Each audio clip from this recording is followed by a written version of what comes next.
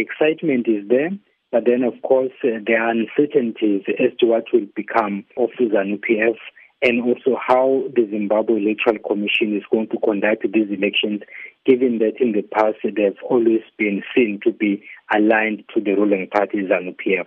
So basically there are a number of things that are expected both by Zimbabweans and also by the international community. You know, a lot of uncertainty in the air. Do you believe that the elections will be fair and the results will be credible? That remains debatable, especially given the latest development where the Zimbabwe Electoral Commission has in fact accused Nelson Chamisa of breaking some of its rules by merely calling a media briefing. So in their view, they interpreted the media briefing as a campaign strategy, which then in their view is not in line with their election principles or protocols. So given that situation and also given the fact that in the past Mugabe once lost an election but then won it basically in the Zimbabwe Electoral Commission's offices.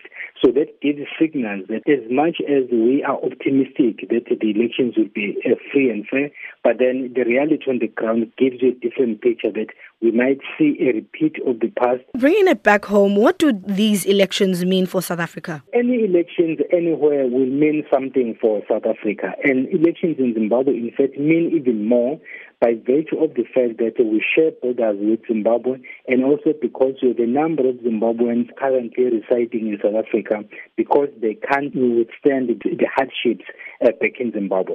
So therefore, it's quite important that the elections in Zimbabwe go on smoothly and that the results are accepted by all political parties and that the new leadership tries all it can to try and boost the economy of the country so that at least there will be relief not only to South Africa but also to other SADC member states. And also the fact that we were tasked by SADC to mediate in the political situation in Zimbabwe means that if the elections are successful, then of course it will also mean a relief on our side. That is our leaders who have been given that responsibility to try and lend a hand in Zimbabwe's political crisis. So in all directions, from the economic sector, from the political sector, from all other sectors, South Africa has vested interest in what is happening in Zimbabwe.